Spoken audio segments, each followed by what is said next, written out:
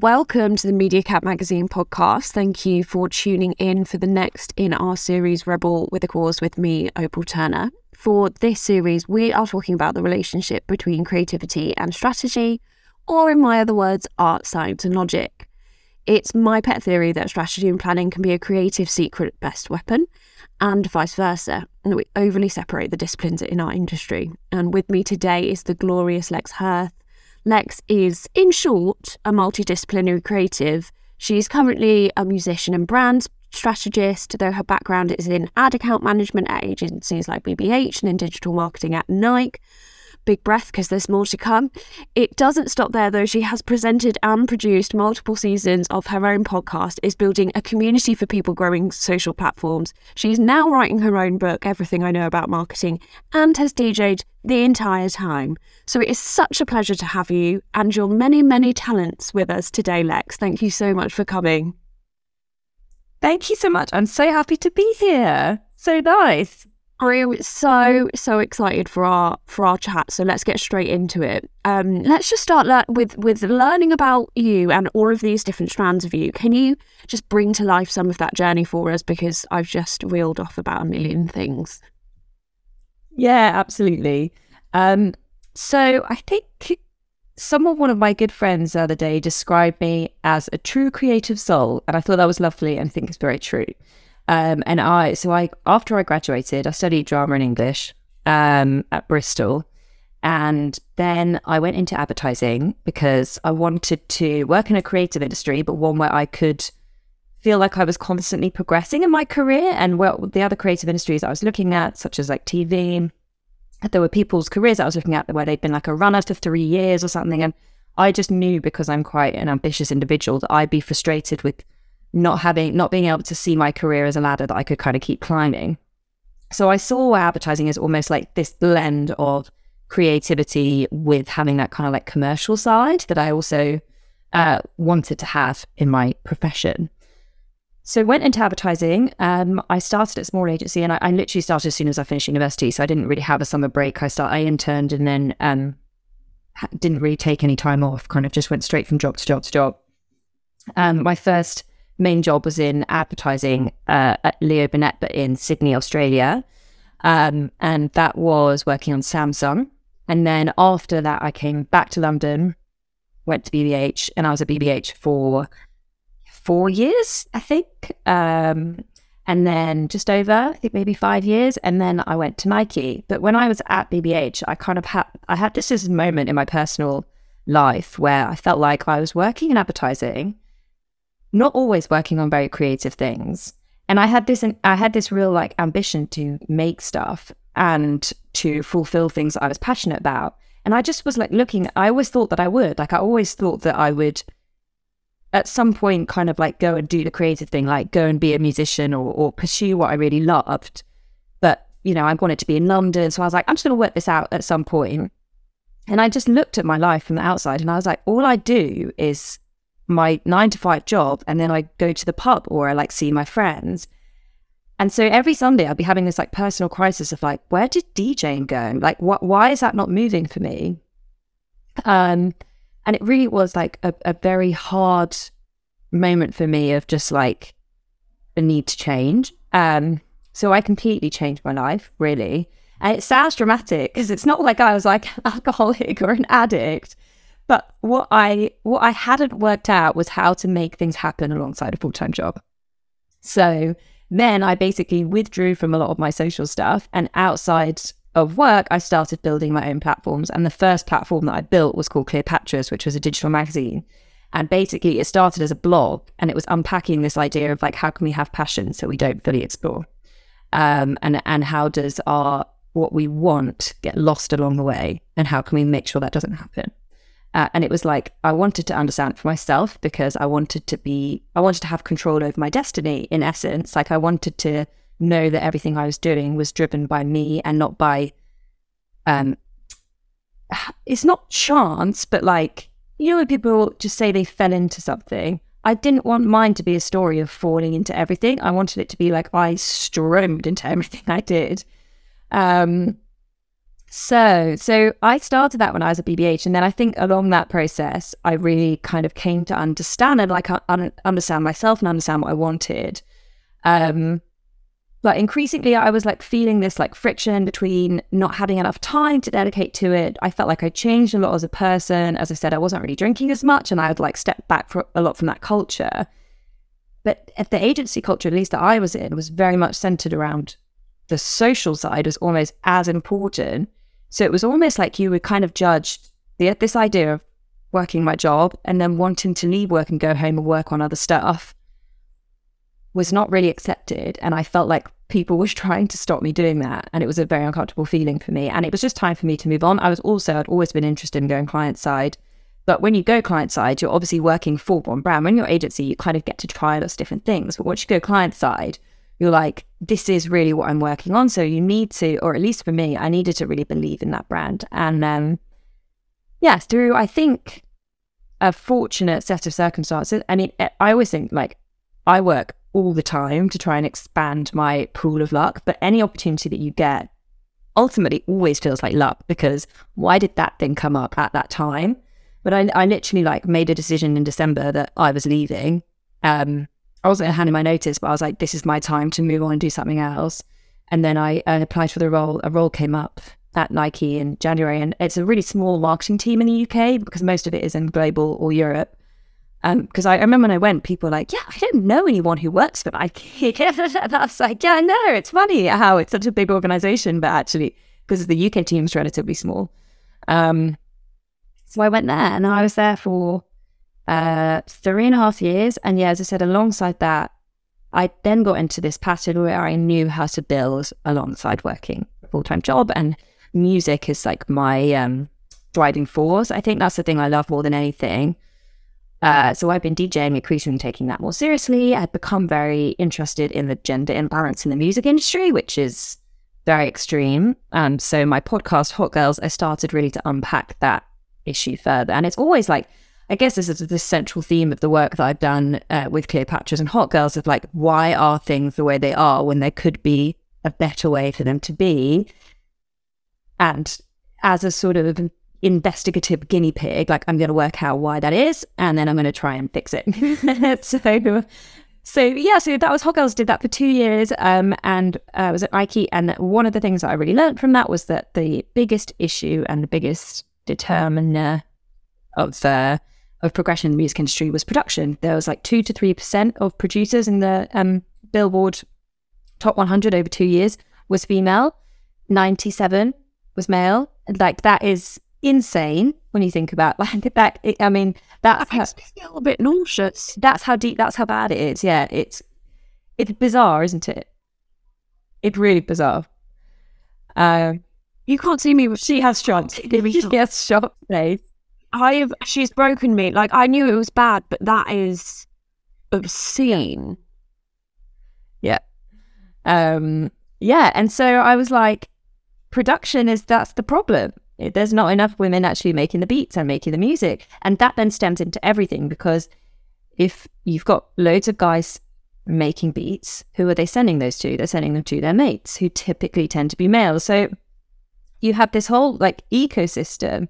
And because I saw that the biggest gap was in production, I was like, that's really where we need to start increasing the number of women. Of course, there are issues in every area of the music industry. Literally every area is male dominated. And like particularly stage hands, techies, sound engineers. So it really is through the board. But production was the kind of the bit that, because I was really DJing, it was also super interesting for me, just like expanding my abilities as a DJ and as a creative in that sense.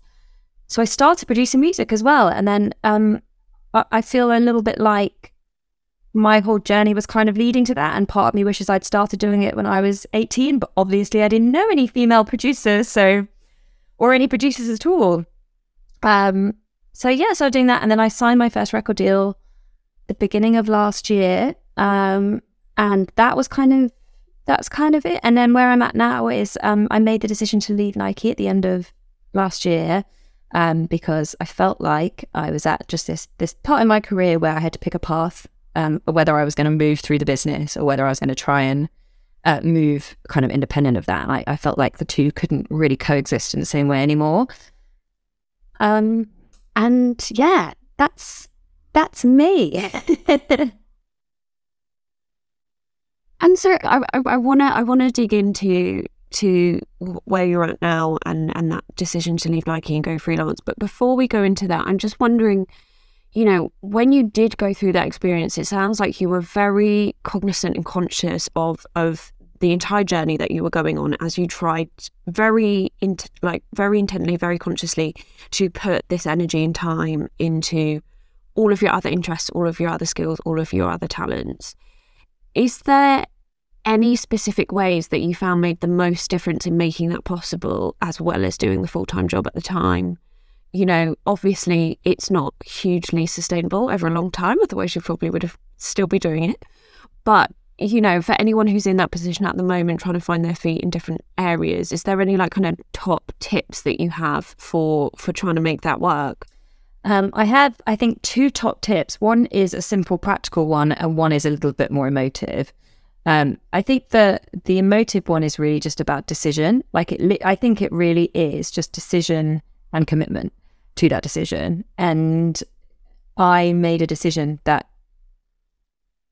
I believed that I could create things and I could do them to a good standard. And I wanted to know how far things that I believed had a place in the world could go.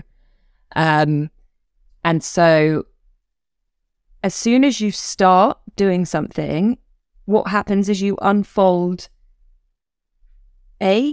how much needs to be done to actually make it, how much work is involved in actually getting it where you want to, but also how possible it is for you to do that. And so as soon as I'd started building, Clear Patches, which I'm not really running at the moment, which was a digital magazine, but the best thing about that was it taught me that I could do everything that was necessary to build a digital magazine. Of course, I didn't have the time to do it to the level that I would have liked, or to get it to kind of Refinery 29, let's say. But in terms of making it happen, I think sometimes before you've actually built your own creative projects, you think that there must be this kind of magic knowledge that someone else who's built something has that you don't have.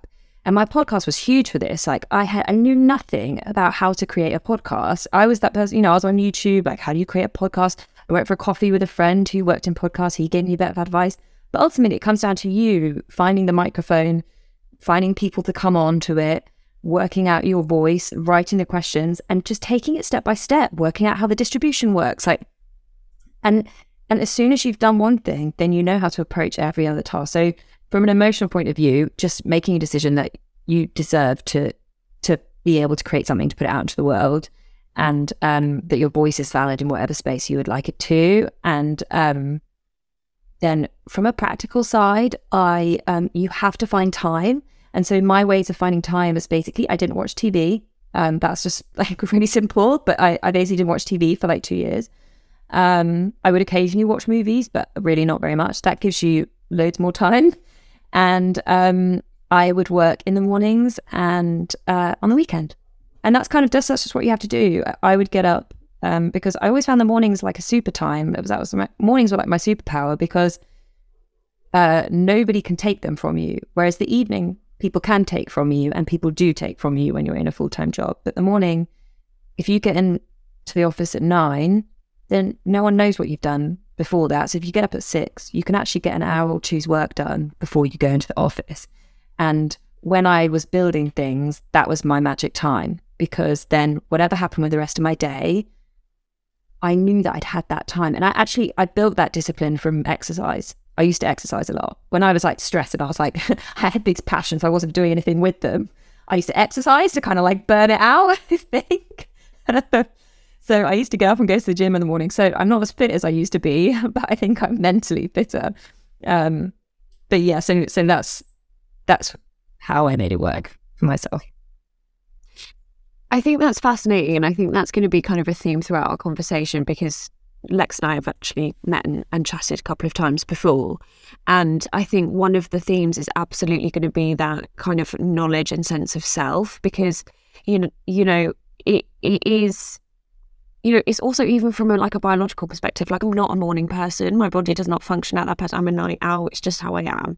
So I've had to learn over the years, doing the various things that I've done, what are the hours in the evening that I can get away with doing.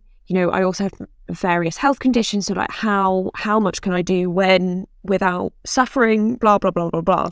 And I genuinely think that if someone had just said it's okay to figure out how it works for you by just trial and error, no one actually has, however many leadership podcasts, books, etc., entrepreneurs spouting that they have the answer. You've just got to try it until you figure out what works for you. It takes time and some of it doesn't work, but we all did that. Just to be really, really clear with anyone listening, we've all done it wrong and done it badly and, you know, messed ourselves up and so on and so forth. But you do get there in the end, and you just have to trust yourself that you will do that. And so I'm very confident that will be a theme throughout. But it's been about 6 months since you went freelance, is that correct? So I'm wondering, have you got any lovely learnings on that? You know, what is the art and science of going freelance? Because many are considering it. You know, we were just talking about the episode with Ollie Scott. Lots of people are increasingly going freelance because of the levels of, you know, autonomy and freedom and so on and so forth. And I just would love to know what your kind of experience in that very early period has been, because I feel like we only talk or hear from people who have been freelance for a really long time. So I'm quite excited to know what your takeaways have been in what I hear is the most hectic period, which is the first 6 months. Yeah. And just before that, just to add to what you were saying about finding what works for you, I completely agree. Like, there is no, I used to study like morning routines of billionaires and like all this kind of thing, trying to figure out if there was a magic formula. Then you try something, you're like, this doesn't work for me, or this isn't sustainable for me. And yeah, absolutely. Like, but if you want to make things happen, it's just about working out what is sustainable for you, what's rewarding. Because if it's not rewarding, then you're not going to be able to keep it going. So yeah, just to say, I completely agree. And I know that not everyone is a morning person. And most people in music are very much not morning people. Most people don't want to make house music at 6 a.m. So I get that. But yeah, in terms of that transition, it's really interesting. I don't know what you think about this, but this word freelancer. So last night I was mentoring for an event between the Dots and Apple. And it was freelancers and people starting their own businesses and kind of supporting them. And I guess in one sense, in the sense of freelancer of being not a free agent, but not super attached to any one thing. I think in that way, I've been a freelancer for quite a long time, because I've been building things, multiple things. But then there's the structural way of being a freelancer, which basically just means you do 3 months on, 3 months off, or you know, you move around to lots of different places, get to try a lot of different things. Pros and cons. Well, firstly, I mean, for me, and I don't know if we were talking a little bit about it earlier, so I think you are finding the same. As you move through your career, you start to become more specialist. And when I was in account management at an agency, that would have been a very easy time for me to go freelance and just jump around different agencies, because I had this kind of tradable skill set, and I wasn't really, I could have picked up different kinds of briefs, worked on different kinds of clients, because at that point I was. Now, at this point, I've become a little bit more perfect for one thing and a bit too, well, I have a public voice to a degree, which is going to not be attractive to some companies or some brands, or they'll be like, oh, interesting, but like, oh, a bit kooky, or I don't know, it's if it's not them, like Nike has a very specific brand voice, which is what attracted me to it, but not every brand has that voice, like some people aren't invested in individual growth or whatever it is. So the way that I had to do it, and the way that I'm approaching it is, so actually when I initially went, I really didn't have a long-term plan. I had a 3-month plan, but I knew that 3-month plan needed to happen. And that was, I was going to leave Nike and I was going to step away from London for a few months. And I went to the countryside where I knew it would cost me a lot less. And I just made music intensely because I needed to rapidly increase the speed at which I could produce. That was like my primary aim, was to get good and to get fast. then I wanted to kind of come back to London, and I wanted to maintain everything that I was doing in marketing as well, because my kind of idols are people like Virgil Abloh, Zane Lowe, Jay-Z, people that are in some ways like creative mavericks, but they kind of do it all. They do the business side and they do the creative side. And so that's kind of that's sort of my vision for my future, not necessarily to that level or to that visibility, but like to kind of keep everything moving. But yeah, so in terms of how I approach being freelance, I thought that I would be happy doing something for money. And I had a lot of conversations with various people, and I was like, I'm going to just reach out to people I'm inspired by, but ultimately my focus is music, and I'll just do whatever I need to do to make money. Then the briefs come in to me that are things that I could do for a couple of months to bring some cash in. And I found them so utterly uninspiring that I just couldn't bring myself to say, yep, like I'll go forward for that.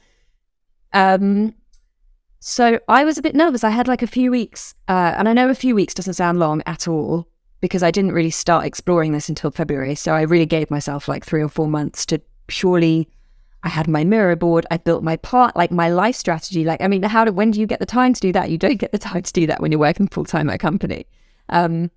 So I'd done all that thinking, and then I started reaching out, and then yes, I was getting these really dry briefs.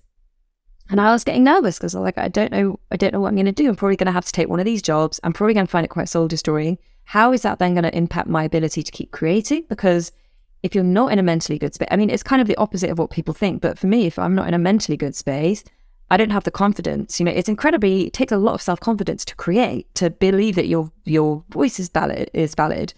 So I was worried about that. Anyway, long story short, a very interesting role came up at the right time. I did one interview. There was supposed to be 3 interviews. They scrapped them. And it was just like a happy meeting of minds. They were looking for someone with a very specific background that not many people have, in terms of having the marketing background, but also having my fingers in the cultural pies, like understanding the music landscape of London, and how that impacts globally, understanding creatives and understanding the way creative people think and operate, and how important their art is to them, which I think a lot of people don't understand. And so again, kind of similarly with Nike, and I haven't started yet, so let's see, maybe it won't quite work out, but it felt like the right thing came at the right time for me. But that probably is because I am very proactive, and at the same time, I have been doing like marketing workshops and kind of like keeping everything moving. But yeah, it's definitely been a transition, and because I loved where I was, and that's a really hard thing to leave. Like, that's a hard thing because I knew how lucky I was to work somewhere that I loved and somewhere that I admired. I like going your career in advertising. Nike's like one of the brands that everyone wants to work with. Like people want to do an Apple campaign and they want to do a Nike campaign, and then I went client side to that brand. So to have not really the audacity, but to look at myself from the outside and be like, wow, like you really backed yourself giving that up, that thing that you love. But I knew that it was my time. So yeah, I would say in terms of if people are thinking about going freelance, I think it's good to understand who you are as a person. Like, are you going to be happy to do work just for money and take the risks that come with that? But equally, if you're not happy where you are, or you want to explore something else, you just move forward and the world will figure everything else out for you. Like, sometimes it's just about you take the first step, and then you don't, is that saying, you don't need to see the whole staircase, but you need to know what your next step is. And if you feel like that is going freelance, you just will work it out, whatever that looks like for you. I believe that you will work it out. And like, I don't believe regrets. So I think every move forward is a good move. And I'm interested, how did you find your background of like both kind of creative but also strategic, but also, just generally business minded, entrepreneurial? How did all of those skill sets come into play, and what has the dynamic been between them during this process? Have you found that you kind of took the almost advertising planning process and applied that to your own brand and your own career, or were you surprised by the way that what were there any surprises that came from your own mind? Because it seems like you have such a clear sense of self and who you are and what you need. But I would love to know if there was anything that surprised you during that process. I think what surprised me during that process, firstly, I think it's really important. I think the benefit I have from having the marketing background, as much as anything, is it gives me a framework to step back and look at the creative projects I'm building and assess them through. Because I think today's landscape, particularly with promotion around any creative project, the promotion side becomes very draining for people because it's so always on. There's this sense that like to succeed, you need to be like relentlessly doing it. Because with my podcast, I studied a lot of artists. I guess it gave me a sort of a balanced perspective of, I don't believe that you need to be always on, but I do think you need to have, I think you can save yourself the emotional stress by having a plan. So I'm glad that I have that framework to be able to step back and apply how you apply a marketing campaign to my own work and kind of just try and separate myself from it. It's really hard to separate yourself and look at yourself from the outside. Even if, so many artists obviously give themselves a brand or an identity in the desperate attempt to try and do that, to be like, what is this project rather than what am I? And actually that's one of the things that, the reason I'm writing, I guess it's an ebook, but it's really a guide, is because I think that there's almost this gap between the lessons that you learn in ad land, and even client side as a marketer, and the lessons that you need to accelerate projects independently. So like, if you've got, I know what to do with a £1.5 million budget, but I figured out what to do with a budget of nothing. And a lot of people working on an ad campaign would have no idea how to build a brand with no money.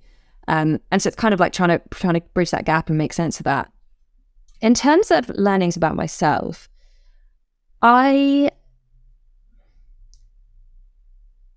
my emotions are probably a little bit more, my self-confidence is probably more fragile than I would like it to be. And I think I've realized that it's important for me to have a little bit more, like some things, I'm good at being a bit uncomfortable. I'm not good at being really uncomfortable.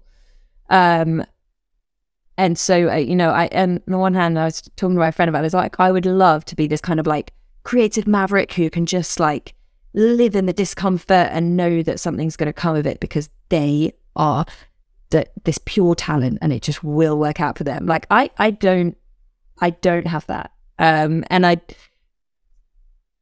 I think women tend to be more vulnerable to that, because I know a lot of people with a lot of self-confidence without a lot of backing. and I admire that, actually. I do, because like, confidence is so important. But I am someone who like, I make myself confident purely through work. Like I literally I basically just have this thing that I'm just going to make sure I do everything to the absolute best of my ability. And then at least my confidence comes with a taste of like, I know my best ability is, I know I'm capable, and I know if I work hard enough that I will create something good. But I always just like want to create something great, and that requires like a different level of like constant reassurance. So I think, yeah, I've probably learned that I'm a little bit more vulnerable to those sways than I would like to be.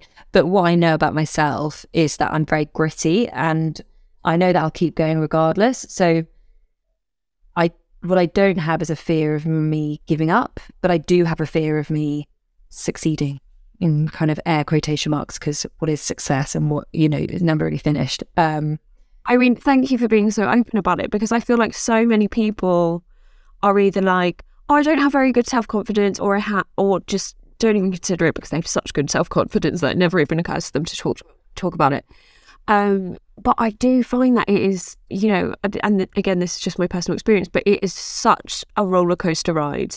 Like, especially I think when you have a lot of different things going on, just because obviously there's more input, so there's more chance to do well, but there's also more chance to have to deal with a challenge, to fail in quotation marks. So I really appreciate the honesty of that, because I think we need to talk about that more, because I think honesty is serves everyone, but bravado serves only the person who's giving it, you know?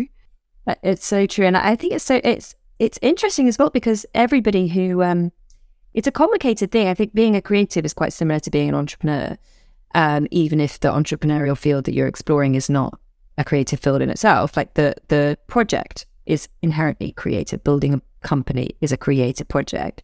And, you know, most entrepreneurs have at least one, most successful entrepreneurs have at least one failed startup before they have the second. And what happens after you have a failed startup is you really have nothing. Like, you have this feeling that you've acquired knowledge, but you have nothing to show for it. And that's tough. But actually, you've learnt loads, but that's cool and that will serve you. But until you have a thing to show for it, sometimes it's quite hard to pick yourself back up again. And I think that's where I think it is helpful for everybody to have open conversations. And I love creative communities and meeting people like yourself, because you can be on the outside of each other and know what each other's capable of, and you can kind of, you know, help push and support through those phases where you go through that self-doubt. And then it's like, okay, things come good for you, but you also know, you know, you shouldn't be validated by your achievements. But at some points you do feel like, okay, thank goodness, you know, I wasn't just speculating and I wasn't wrong. I wasn't completely wrong. I'm so with you. So the through line you found across your work, because obviously, you know, this gigantic list that we gave to everyone at the beginning, you know, musician, brand strategist, account management, digital marketing, podcast, magazine, writing a book, you know, not that much at all. What I feel like I know the answer because you've kind of touched on it, but what do you feel is the kind of through line across all of those different kinds of works? I think a lot of people think people with multidisciplinary kind of lives and work do different things in different places, but I often find there's actually a very similar theme across them all, and I'm intrigued to see what you think that is for you and your work. Yeah, I was thinking about this earlier, and I think the through line for me personally is heart. It's like that kind of it's belief in human potential, and that kind of is how I feel about individuals that I work with, how I feel about myself, how I feel about my friends and my family. And I want that to come through in all the work that I'm doing. Like, I believe that you deserve to do exactly what you want with your life, and I believe that you can. And it's not going to look exactly how you want ever, but that in some way you can be driven by the heart, and that will propel and move through your decision making. And and even in it, and if I look at that in the kind of how that comes through in the more kind of corporate commercial sense, working for a brand like Nike, that made so much sense to me because there's a heart in the organization. And one of the things that I loved about working there, and this was also true with a lot of my colleagues that I worked with before that, I have such great relationships with some of them. But where I do think Nike kind of stands apart is the heart is actually in the company, whereas rather than in the few individuals within the company, if that makes sense. I'm sure people listening will get what I mean with that, the difference between those two things. And in all my personal projects, they come from love, and they come from and I suppose that's why it's enabled me to work so hard and kind of put the hours in. It's just because there's so much like love in what I'm doing. It's not even a like. It's like I really, really believe in those in the messaging and the in the impact of those things. But yeah, with Nike, with the way it built its employees' career, for example, the way it cared about how happy you were at work, how good your mental health was. That was it was one of my favorite takeaways from working there, because anything that I build from a company point of view, even that's like as a musician, you obviously have a company to a degree around you. So you have a lawyer, a manager, a booking agent, you have people who work on your marketing.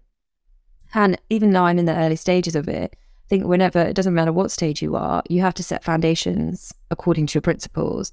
And I want my team and in whatever, however attached they are to me, whether I'm working with them on a freelance basis or whether I'm working with them full time, I want them to feel like they're working for something that is heart-centric and is them-centric, like that will enable them to live happy and fulfilled in every touch point that I have with them.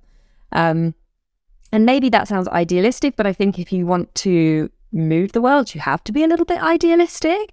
And I think because I've experienced that it's possible, like I've had managers who really cared about me, and I had managers who didn't care about me at all. And I don't hold anything personal against the ones who didn't care about me at all, but I don't maintain those relationships. And I don't have that much, I guess it's like I say I don't hold anything personal, but I don't have massive respect for them as a manager. Because I think part of your role as a manager is, and obviously it depends how well you get on. Ideally, it's easier if, most of my managers that I really got on with, they actually hired me or they brought me in. So it's kind of like they made the decision to trust in me from the start. Whereas sometimes, obviously, you're in a situation where you're working with someone that you don't quite connect. You wouldn't have gone for that person. But also, we know lots of people, and I have it with friends, with family, like anyone I'm close to who might be in a situation where their manager just has literally no time for them. And no, I probably shouldn't say this per se, but somebody that I know very closely, I remember them saying to me, like, regularly, they've been trying to put half an hour catch-up in with their manager for 4 months. And I thought that was, like, actually outrageous. And I very much believe, and again, I'm kind of putting this idea will come through in the book, and I did a presentation on it the other day, but I don't believe that there's a difference between your marketing and yourself. Like, there is, of course, like how it forms and how it presents. But I think the values start inside and then they go outside. Because everybody that's working inside is understanding and digesting those, and then they're translating them into your marketing messages. So I don't think you can outmarket a bad company. It will eventually seep out. It does seep out, and brands crumble. I'm so with you. Like, I think at least once a podcast at this point, I mention like internal branding and culture, because I think it is so fundamental. And I think it's so much as well about your decisions about who you hire and who you promote. Like, in terms of when you put it into a corporate lens, I'd seen so many promotion decisions that were made out of laziness, that were made out of like this person. And don't get me wrong, I do think, of course, loyalty deserves a response in terms of like promotion. If someone's been there for a long time, they deserve to be moved through the company, and that should be working. But train people, invest in them. And if somebody's not investing in their team, pull them up on it and train them in how to better invest in their team. Like, I think if you know that somebody's not going to be a great leader and not going to support the people underneath them, then promoting them is irresponsible, or putting them in a leadership position is irresponsible. And I've seen that happen a lot, just because it was easier than fighting with them when they were trying, And so I think it's a lot about responsibility, and sometimes it feels like the hard thing to do, and everyone's, just on a practical level, everyone's time poor. And I think people use their time poorness, their stretchness, as an excuse. And obviously, the more profitable a company is, in a lot of ways, the more time it tends to have, because it's not stretching the resources really thinly. And I think that's where a lot of things go wrong in the creative industries. The resources are so stretched. And because I've tried to build my own companies, I understand that, and I understand that it's hard, and I understand that just because someone's got a shiny logo and they rented an office space, they still might be very stretched for resources if they're in a build-up phase. But a good founder and a good leader risks everybody that they have contact with, I think, and wants to make their work nice, and wants it to be good, and trust that those people also want to do a really good job. And it's just about like setting the framework up so it supports them. I think it's very important. Work hard and be nice to people. It's not that. Work hard and be nice. Or, work smart even. You don't have to work hard. Just, put the effort. The effort will come back to you. I have to believe that's true. It's so interesting that you mention kind of the creative industries and what are your thoughts on them now? I mean, having had that like very physical step back, in that you were literally not even in the city, you took that time away. I'm sure you were kind of fairly, in the music space very heavily, but I'm interested kind of looking back at the ad industry, the comms industry, the brand industry. has it given you any kind of new points of view or insights on why it is the way it is, how it is, what needs to be fixing? I'm just interested if you look at it now with your new perspective, what your thoughts are. Yeah. Well, I think what I found interesting is that I am a little bit in the music industry. I was a little bit in the sports industry. I was a bit in the fashion industry, and I'm now going to be more in the fashion industry. And I was in the advertising industry. And so I could see the differences in how these systems operated and the rules that were accepted in those. For example, the music industry has a lot of problems because a lot of things happen unofficially or are relationship based. So that's one of the real challenges of that industry, which is why it struggled to hit gender equity in the same way as the slightly more professionalized industries. In terms of the ad and the creative industry in its kind of, the sort of PR and media and communications, that industry as such, I think the whole time I've been in it, it's been in an interesting time in that it's been in a real time of change. And the start of my career was so focused on TV. I mean, it was like TV campaigns were like the glory piece. Everybody wanted to work on a TV campaign. No one wanted to work on a digital campaign because a digital campaign basically meant resizing banner ads. It seemed so dry and boring versus basically making a big sexy film that you could show all your friends that they'd see before a TV show that they were watching. And but what I felt like when I was my slight frustration with the industry is that I felt like it was an industry that didn't really want to move, that like change was kind of being forced upon it and it wasn't really like running with change. And that's where you started to get all these challenger agencies cropping up all the time, really. Some having great success, others, I don't know, maybe not having the same kinds of success. But I could see where they were forming because people were frustrated because they were like, why are we still charging a client loads of money to do something that we know is not going to be as effective as actually doing this agile production setup that we can do over here? But it's people will always find excuses and reasons for why they're slow to change, like the ecosystem doesn't support it, But I think it really comes down to prioritization. And if you've done something well and you've been really good at that, then changing and moving away from that is quite scary because you're not the expert anymore. You're the expert in this thing that worked for you for so long.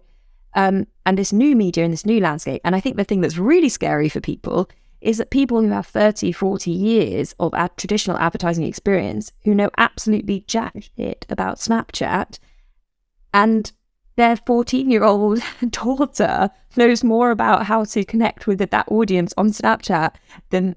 So it's kind of that fear that your experience doesn't stand for that much. I think means that people cling to the traditional structure because... But of course your experience counts for so much, but if you're not going to look towards new technologies and embrace it, then you just are experiencing a decline. And I think that's been a real challenge in the industry, is that it just hasn't not only not embraced change quick enough, it hasn't pushed for change quick enough. And I love that. I mean, the title of this podcast, like Rebel with a Cause, I love rebels. I think like to be a creative is to be rebellious, and to be rebellious means really to be progressive. You're constantly got to be challenging the norms of the time and constantly thinking about what's next. Like not creating for today, but creating for tomorrow. And I think that's what ambitious people in advertising, marketing, communications want to do. But I feel there's a friction in the industry between people who want to do that and organizations that won't do that. Largely because, they're run by people who don't really understand that and don't really need to, because they're like, this kind of works for me and I kind of just want to keep it. And I understand that. And there's obviously still a role and still a lot of brands that are operating in quite traditional models, and there's still money in it, but increasingly less. So I think I'm also quite just an individual who is quite restless, and like I need change and I need to feel change. Not everybody is that way, and I completely understand that. And sometimes I wish I wasn't so restless, because sometimes I'm like, why are you moving flat, or why are you painting this wall? Like, even it comes down to that. I'm like, I need my environment to feel different all the time. But like that's, so I think probably I'm a little bit too like pushing for change all the time. But that's where we all started, right? Like that's why we got into this in the first place. So 100%. I mean, my old boss Eggs used to say, practices change, skills remain. It's literally just that. Like, Yeah. it's wild how much the world has changed as a whole, but, you know, the advertising industry has changed. The last episode, I was talking to Sally and Jen of Craft Media, and they're just, and they were making the point about the role of media has fundamentally changed. It went from being a communications channel to being a sales channel. Of course, that's going to take some getting used to.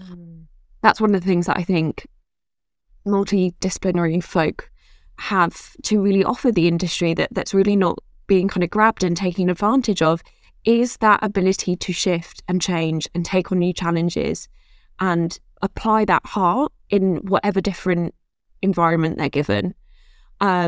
Because that's kind of fundamentally kind of part of who we are. That's kind of fundamentally part of the creative soul.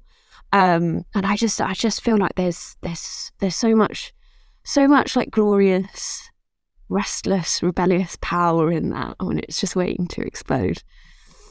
Our theme for this month at Media Cat is legacy, and it's such an emotive word. It is such an emotive word. Like even when our lovely editor Mike was telling me about it, I was like, oh, I don't know if I want to talk about that. Is that a good thing? Is it a bad thing? And then I was like, okay, this is why we're talking about it, because it's so intense. I'm interested in what kind of legacy means to you, and is it something that you feel is important to you in your work or creatives in general? Because I feel like there's going to be a strong point of view one way or another for a lot of people. I think, for me personally, it's very important, but I would never use the word. Like, I would use the word impact. And I'd say having impact is very important to me. On a campaign basis, I hate fake numbers. On a personal basis, and I'm working on something, did it work? Did it have an impact on people? In my relationships, have I made them feel better? And I think that's really what legacy is. Do I care if people know my name in 30 years' time? Absolutely not. Or like posthumously, don't care. Although I was listening to, I can't remember his name, but the guy who did like Bullet Coffee and all that kind of thing. The guy who thinks he's going to live till like 400 or something, which I'm here for. Like, crack on, I'll drink your coffee. But I think it was him saying that he didn't care about posthumous at all until, or maybe it was even Kanye, but somebody was like, no, in fact, Kanye is very clear that he does want to be remembered for a long time. But it was someone basically saying they hadn't cared about that. It was never part of their plan. They weren't interested in having a name after they died. And then they were like, as they got older, they started to become really interested in what their legacy was going to be, where their blue plaques were going to be, like almost that panic of like, wow, I've been here, I've had my impact on the world, and then what happens?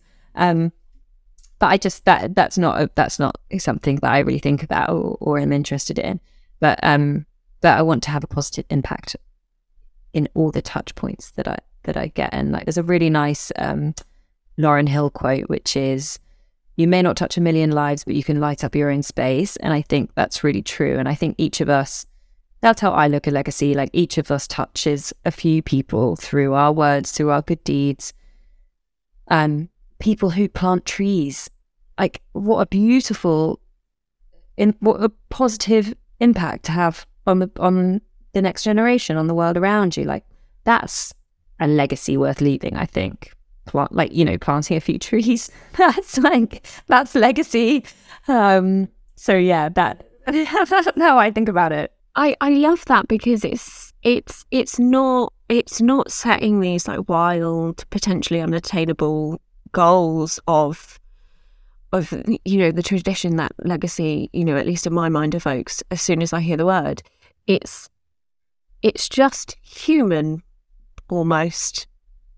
It's just a human impact, a human legacy, which is the world a tiny, weeny bit better than it was when you left, because you left a tree, or because you left someone who was a little bit kinder to someone else, who was a little bit kinder to someone else, and so on and so forth. And what do you think? This is quite a broad question, and it's also kind of questioning your optimism and your pessimism of the industries that we work in. But what do you think the legacy of the commercial creative industries is? You know, if we're looking at music, we're looking at media, we're looking at advertising. Obviously, you know, it's something you're really passionate about. I obviously am really passionate about gender equity is just a bare fucking minimum. Excuse my French.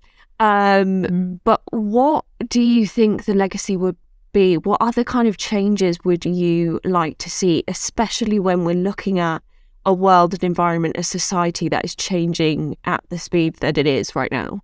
Maybe I think I've probably been a bit, in some ways, critical of the creative industries and saying they could do more. But I think on the whole, relative to other industries like banking, for example, or oil, the creative industries have done a lot of good. Like most agencies have pro bono clients. You know, at BBH, they worked a lot with Refuge, which was such an important client, and really invested in making sure that that was great work and that it was going to get seen. And that's where the creative industries have a huge amount of impact. Like culture does move the world, and culture can move through people like faster than anything. You know, like I find it amazing.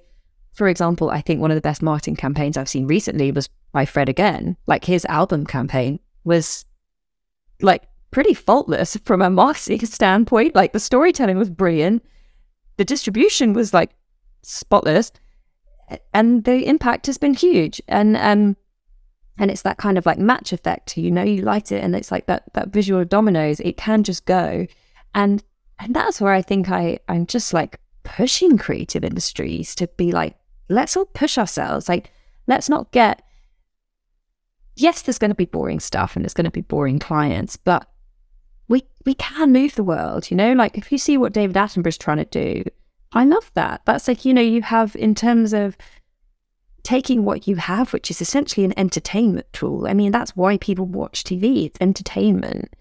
And being like, okay, well, if I've got an audience, what do I want to do with it? And given that the creative industry's specialty is in building and moving audience, really thinking about what we want to do, that is important. And of course, like in a technical sense, not every brief you work on is going to move it in the right way because you're not always in control. And that's one of the main reasons I always did things outside of work, because I'd see people frustrated because they weren't in control. And you're not in control if the money in industry is in control. So if the money's telling you to do one thing, then you either reject the money or you do what the money's telling you to do. So that's why I really think it's important that, you know, if you're ambitious, to build stuff outside, because there's no money and therefore you're in control. But I think the creative industries do and will always have a much bigger impact. And actually, you know, talking about money, like they have a much bigger impact on the world than they're paid for, really.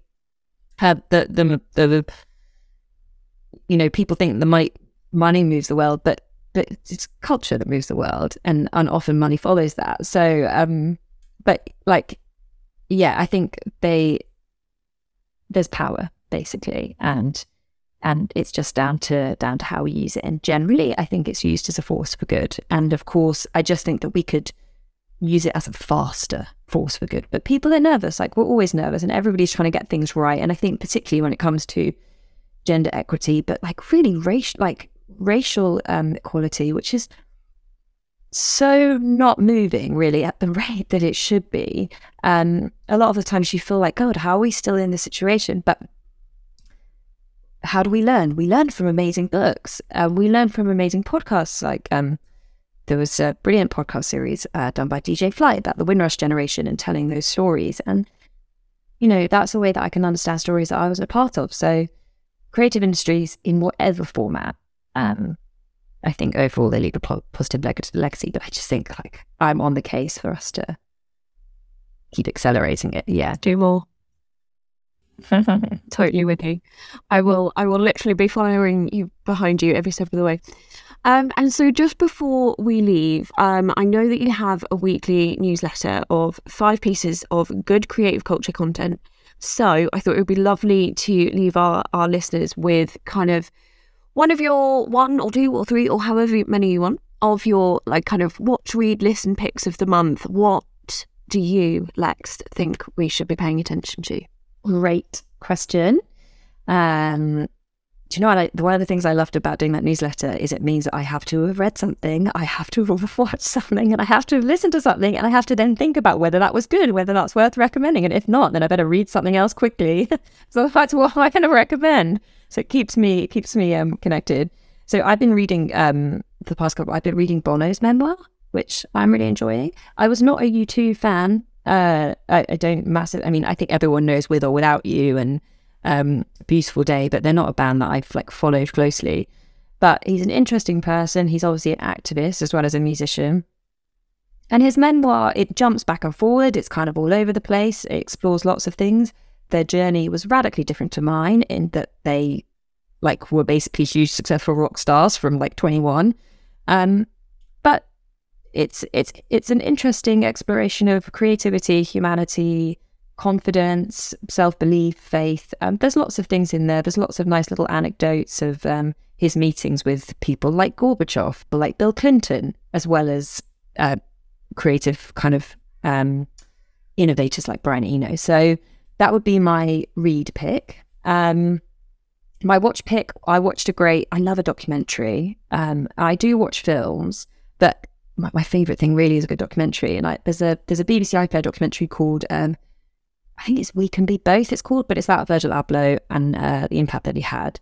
And like I said, I mean, he is definitely someone that I look to in terms of a slightly unconventional, well, in fact, a very unconventional career. You know, he became a designer his degree was in architecture, which is actually the same as Tinker Hatfield, who was one of the originators of the Nike. He designed Nike Air. I think it's Nike Air. Pretty sure it's Nike Air Max.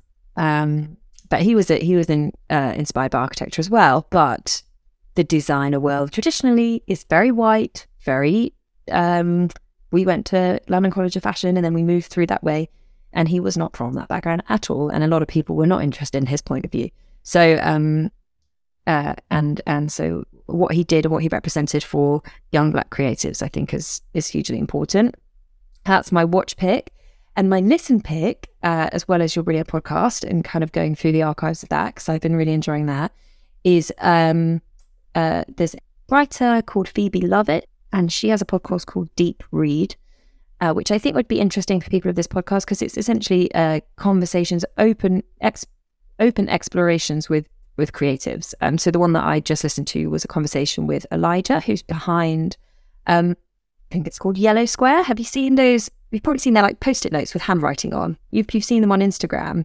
They're quite, the design of them is quite recognisable. So he was an interesting character for me to listen to, and I haven't met him. But because he's a music manager, he talked a lot about having a day job and a night job, and having a public face and a private face. And it's something that I kind of go back and forward with a lot, because as I said, I do wear a lot of hats, and sometimes you think, you know, probably like I make house music. Like, do people care that I work in marketing who listen to house music and just want to go raving? Probably not. So like, you know, do I want to talk about that on Instagram? Maybe not. You know, that kind of back and forth. But so he was super interesting on that, super interesting on social media. So that's my listen pick. Thank you so much. That is such a like lovely delight of just variety that I'm obviously going to immediately go and watch and listen to while I finish up work for the day. So thank you so much for this conversation, Lex. Thank you so much for your openness and your honesty. It's been such a joy talking to you as always. Just thank you for coming on the Media Camp Magazine podcast. It's been a joy to have you. And it's my absolute pleasure. Thank you. You're such a brilliant interviewer and such good questions, and I thoroughly enjoyed myself.